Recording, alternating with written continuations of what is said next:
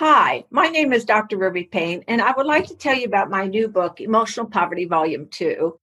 It follows Emotional Poverty Volume 1, and basically what it does is gives more in-depth information from Emotional Poverty 1. The purpose of both books is to help give educators a vocabulary to talk about what's happening emotionally to them and their students, and to give strategies to deal with it. As we become more and more acquainted with what is happening with COVID and the emotional impacts on children, it becomes absolutely critical that as educators, we have a better vocabulary and a better understanding. One of the things that we're going to look at now in depth are part of the continuation of Emotional Poverty 1, and this is an organizer for the book. What we're going to look at is the emotional body tells. In other words, how do you look at the child's emotional responses physically and understand what that means in terms of a deeper issue and strategies to deal with it? And I use the research of the FBI, Navarro, in which he looks at how you begin to examine bodies to know when they're in distress or not. And it helps you also then to assess your safety issues in your campus. And what we're going to do now is look at each of these in a little bit more detail as to what it means. So chapter 1 is the student and the limbic center and what's going on, as I said, with their emotional tells. Like if you were wanting to know which is the most honest part of a student's body, in other words, how do you know anybody's body for that matter, what would you say? Many people say it's the eyes. You would be wrong. It is actually, according to FBI, the feet. And I want to explain to you about why the feet are so critical. What happens you will see in this next video, what happens in your brain is that your very basis of your brain is your brain stem. And the first thing you have to decide is if we're going to freeze, fight, or run, okay? And that is the first response to anything that jeopardizes your safety or belonging. And I've simplified what Brian Siegel has done in UCLA to talk a model for the brain. Your hands are in many ways a model for the brain. So I want to explain this and then talk about why the emotional tells are critical. I'd like to give you a hand model that is basically developed by a man named Siegel. He's a neuropsychologist out of UCLA. And your hands in many ways represent your brain or can be used that way. When I say that a person has an unregulated, unintegrated brain, it's actually a physical thing. And the fastest way to teach it to students is to have them use their hand. So if you think of your hand as part of your brain, what the research says is if you put your two hands together like this is actually the size of your brain. Now, that's not real comforting, okay? And some people are bigger and have bigger hands, etc. But your brain basically is about 3 pounds, and it's the consistency of soft butter. So if you think about your brain as a hand, this would be your brain stem. This is your involuntary and your motivational systems. Sleeping, breathing, eating, sex, all your motivational systems, all your involuntary systems. It's kind of like the Bee Gees song, staying alive, staying alive. That's what your brainstem does, where you make cortisol. This is your spine. Your thumb now is your amygdala, amygdala. And your amygdala is really the emotional center of your brain. Your amygdala is structured by the time you're 3 years old, and it's structured before you have language. So one of the things that happens is you learn things, they get embedded there, that you act on, even though you don't know you have them. Have you ever done something and after you did it, you thought, oh no, that's my mother again, that's my father? Well, that was your amygdala. And your amygdala gets developed in this way. When you are an infant, you are basically deciding, you have so many stimuli coming to you at once. Is it safe or is it dangerous? Because the basis of all emotional well-being is safety and belonging. So what you want to know, is this environment safe? Is this person safe? Do I belong? Do I like it? You smell the milk, the bottle, you like it, you move toward it. And emotions are pretty simple. You're either moving toward something or you're moving away from it. If you're attacking it, you want it to move away from you. And so everything is, do I like it? Do I want to move closer to it? Do I not like it? Do I want to move away? And based upon that, then, it becomes a huge basis for your emotional processing. In other words, is this something I like? Yes, no. And we assign then emotions to it. This is your cortex. It's your skull. It's the part of your brain that covers your brain. It's the skull, and it's hard.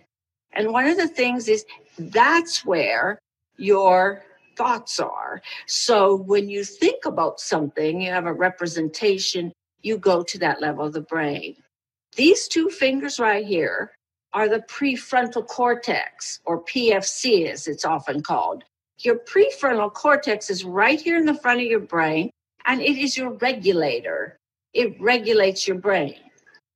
So when you're driving down the highway and you don't like how someone's driving and you're thinking, hey, I'd like to help them off the road.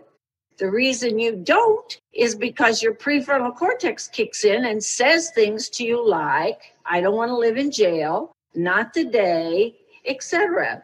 It's a regulator. What happens when your brain is integrated and regulated is this. When it's integrated, this emotional self talks to the brainstem and it talks to the cortex, okay? Surrounding this, your thumb, is something called the hippocampus, and it's the broader emotional frame you operated in. It is literally the story you tell about yourself and your life. Well, what happens when your brain is integrated? Your thumb and hippocampus is talking to your brainstem, it's talking to your cortex. When it's regulated, it means that your prefrontal cortex is controlling your reaction. When your brain is not regulated and not integrated, then you have this. You have an in-your-face explosion.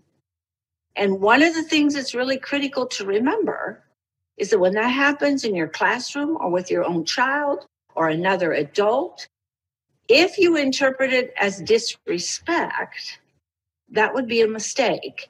It's actually an indicator that you're dealing with an unregulated, unintegrated brain. And then you have to ask yourself, what do I do with that? So one of the things we look at now is how do you watch the body more closely? And this book has a chart in it, comfortable and uncomfortable. And we look at what that means as you begin to look at, is the student comfortable or uncomfortable? One thing that Joe Navarro said in his FBI book is that there's always a relationship between the discomfort and the comfort, which brings me back to the feet. Because your brain stem is here and because it's so fast, emotions are 200 to 5,000 times faster, it actually goes immediately from your brain stem down your spine to your feet. It doesn't even go through the cortex. Joe Navarro tells this story about a woman they were interviewing, the FBI was. They thought she was keeping her son that they were looking for in her home. They asked her, does your son ever stay with you? And she said no, and her foot jerked. And then immediately she started doing this. Now, this is a soothing behavior. There's a lot of nerve endings here. Females will play with their jewelry. Males will often pull on their collar. It is tie. It's soothing. If you've ever watched a student rub their legs with their hands, they're self-soothing. And what Navarro said is you look at the relationship between discomfort and self-soothing, because that's a more accurate indicator of whether or not the person is comfortable emotionally with what they're telling you. 10 minutes later, he asked the woman, what bedroom would your son stay in if he stayed here? And she said, he doesn't stay here. Her foot jerked. And she started this again. About 10 minutes later, he said, what bed would he be in when he stays here? Her foot jerked. She said, he does not stay here. And started doing this again. They got a search warrant and the boy was there. So one of the things is that your body tells are very critical. So this chapter has a lot of information about that. And then it looks at how you calm them down, okay? How you begin to calm them when you notice the students are uncomfortable and what that means. Chapter 2 looks at how you do more with the prefrontal cortex. Prefrontal cortex is where you do impulse control. And what we know is that both ADHD and anxiety can come out of the prefrontal cortex. The thing about anxiety and ADHD is simply this, that they are indicators that there's an issue. And one of the things that your prefrontal cortex does is it empathy, insight, response, regulation, body regulation, attuned communication. That means I see you, you see me, okay? And what we look at is how you begin to identify strategies that will lessen both anxiety and impulsivity. One of the things we know, based on the work of Daniel Amen, and he's a psychiatrist who uses brain scans, is that there are actually brain indicators in brain scans that you have when you have ADHD. And we know that there's a marked decrease, okay, in the prefrontal cortex activity, actually. One of the things that many individuals have that they don't know they have is they've had a childhood brain injury. They've fallen, and it has made a difference in how their brain processes. One thing he explains is your cortex is very hard, and your brain itself is very soft. It's the consistency of soft butter. And one thing that happens is that cortex hits the brain itself. And so one of the things we know is there are things you can do for that. The book has charts, checklists, strategies. Now, anxiety can come out of the amygdala or the cortex, but there's several strategies in there for anxiety. And one is a very simple one called if-then. One of the things that happens for you to convince your brain is you have to buy into something you already know or can do. Anxiety happens when people get involved in their cortex, if then. Now, anxiety can what if? And you have to work with students on if then. And there's a strategy for that. One last side here. If anxiety comes out of your amygdala, it's an emotional response. It actually hijacks your cortex and you're not able to actually think. So there's two kinds of anxieties. Now, a third chapter looks at adolescent brain development. And I was absolutely fascinated by what I learned here. I taught high school for 9 years. And one thing that just stood out for me significantly is that what you have to do in adolescence to survive adolescence is school is very different than what your brain is actually processing and developing. When you go through puberty, your brain actually restructures itself because you have different chemicals, you have different hormones, etc. And so it restructures itself from the back to the front. So the very last thing in an adolescent brain to develop is the prefrontal cortex, and it develops on the average about male brains develop that on the average about 2 years behind female brains. And so in the hard brain research, what's happening now is that you have this theater of adolescence.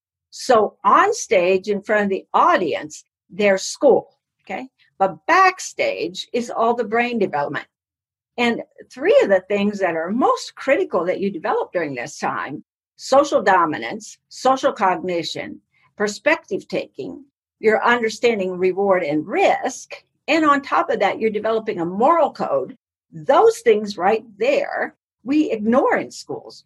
We act as if they don't even matter, but it's the most important job that the brain has at that point in time in terms of development.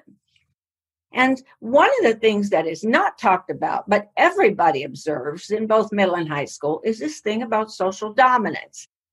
And social dominance is about survival in its very simplest form. And it's about the fact that there's competition for resources, protection, and inclusion. So the way that shows up in males is this competition to be an alpha male, okay? And we see that with the quarterback of the football team, yada, yada, yada. And for females, it's competition to compete to win the alpha male. And one of the things is this is old. In the book, there's a research that comes out of Jordan Peterson's book about lobsters, and they're 350 million years old. And lobsters are very smart. And what happens is they really demonstrate in the research they've done with them. What they did is they took a lobster from different areas and resettled them in an area where there weren't lobsters. And then they watched how they socially interacted. And it is as old as time. And so part of what happens is that actually social bullying comes out of social dominance, okay? It's a hierarchy, a ranking system that primates, humans, people almost engage in intuitively. But it is at the end about who gets the resources, who gets the protection, and who gets the belonging, okay? And we also look in this chapter what porn does to brains. I don't know if you know this, but it has a huge impact on social cognition, because what happens is that if you start your porn in your teens, and the research is from Stanford University, that the average adolescent male watches 50 porn clips a week. What it does is that you rewire your brain to a screen, not to people, okay? And it creates some very fascinating things in this way. Eventually, and we talk more about it in the workshop, but eventually what happens is that your social cognition suffers significantly. In other words, how people interact, how you read people, how you have relationships. And what we know is this, that what you have to do, a part of identity in adolescence, is figure out who you are as a sexual individual, because that leads you to intimacy, and intimacy then leads you to having an adult life that is full of relationships, beneficial. And the problem is this: when you don't have intimacy, then you're isolated. And in the social determinants of health research, social isolation is as damaging to you physically as cigarette smoking, and you, on the average, die much younger than your peers. And so what we look at is how that whole thing shapes the adolescent brain and what that means as you work on perspective taking, social cognition, etc. Chapter 4 is about the hippocampus and where you keep the story of who you are. And one of the things this becomes critical is because it's been such a factor for all of us, but particularly during COVID.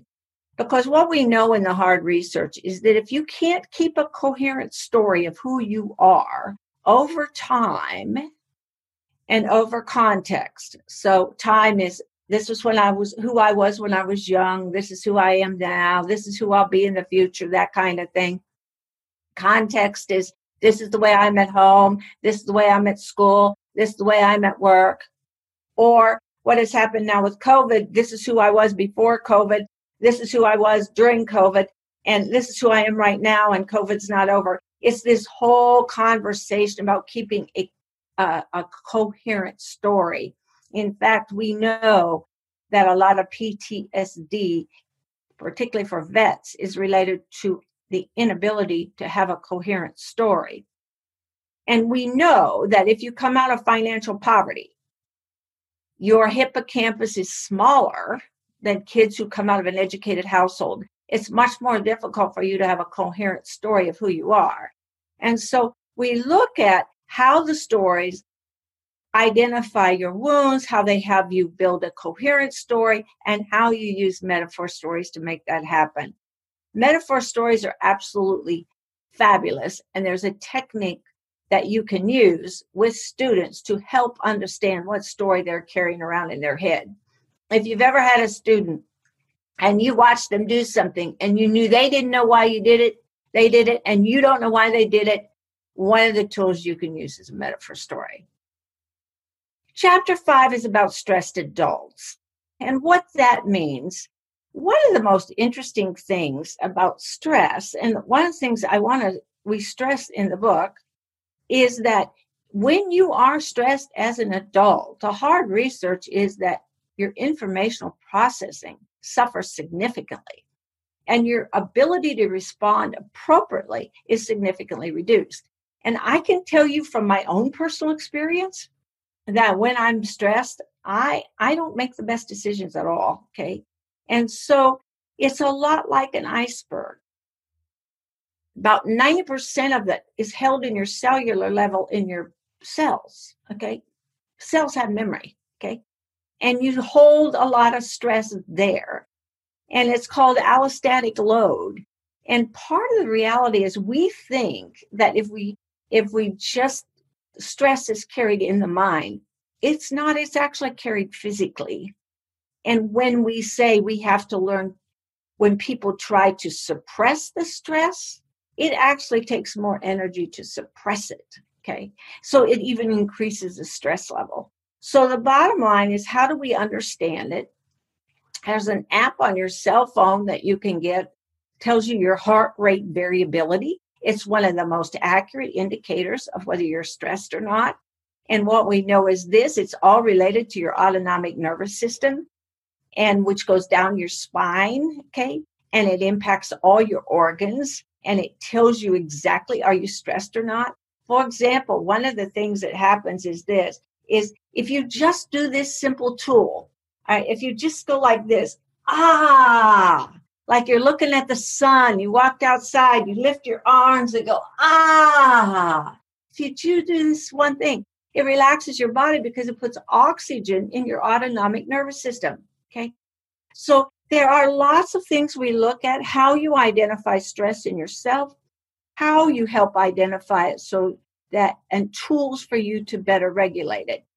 What most people don't understand is that it's actually carried cellularly. So we have this little assessing your current stress levels quiz in there. How do you know that? And we look at the role of epigenetics in also increasing your stress.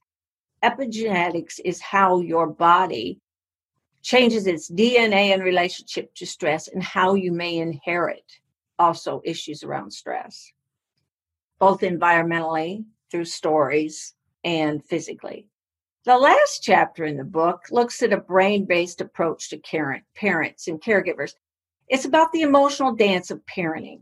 I would submit to you that what we do with our parents, how we approach parents, could be improved in this way. We try to think about parenting as this cognitive, rational activity. It's not. Parenting is probably the most emotional activity any human being engages in, okay? And people, it is gut-wrenching at times. And if you've ever been a parent, you know exactly what I'm talking about. And the reality is that people either parent the way they were parented or in reaction to how they were parented. So it is an emotional kind of parenting is emotional. So how do we address it so that we serve them much better? And one of the things we look at is bias. Bias in both educators and parents, because it works both ways. And we don't look at implicit bias just by race. We look at it by all kinds of things. Like one of the most interesting things in the research, it has to do, people immediately make a judgment about you based upon your shoes or boots, okay? What about your jewelry, your weight, okay, your energy level, your emotional status, I mean, your race, okay? Are you a member of the dominant group or not, okay? What's your educational attainment? Last week, New York Times and Wall Street Journal both had articles in them about how the Americans, it's not okay to be racist or sexist, but it's still okay to have huge prejudices and open discrimination and intolerance of people who are not educated. And so how does that impact how we interact and mix with individuals? What's your dialect? Okay. Do you fit in with the dialect of the area? And so what's your immigrant status? Okay. And all these other pieces. Do you speak the language of the country into which you are negotiating? So these, we look at implicit bias, and we also look then at institutional bias. We have strategies for approaching parents, strategies for planning a parent-teacher conference, and for those of you who have deal with affluent parents, strategies for keeping the involvement appropriate. Okay. So one of the things is this book has lots of hard data about the brain, how it processes, and a lot of strategies then, how to better understand, how to better meet the needs of our students and ourselves. I am so excited by this, and I hope to see you on one of our webinars or online trainings soon. If you're interested in a copy of the book, you can get it from ahaprocess.com, ahaprocess.com. We look forward to hearing from you, and thank you for all you do for kids.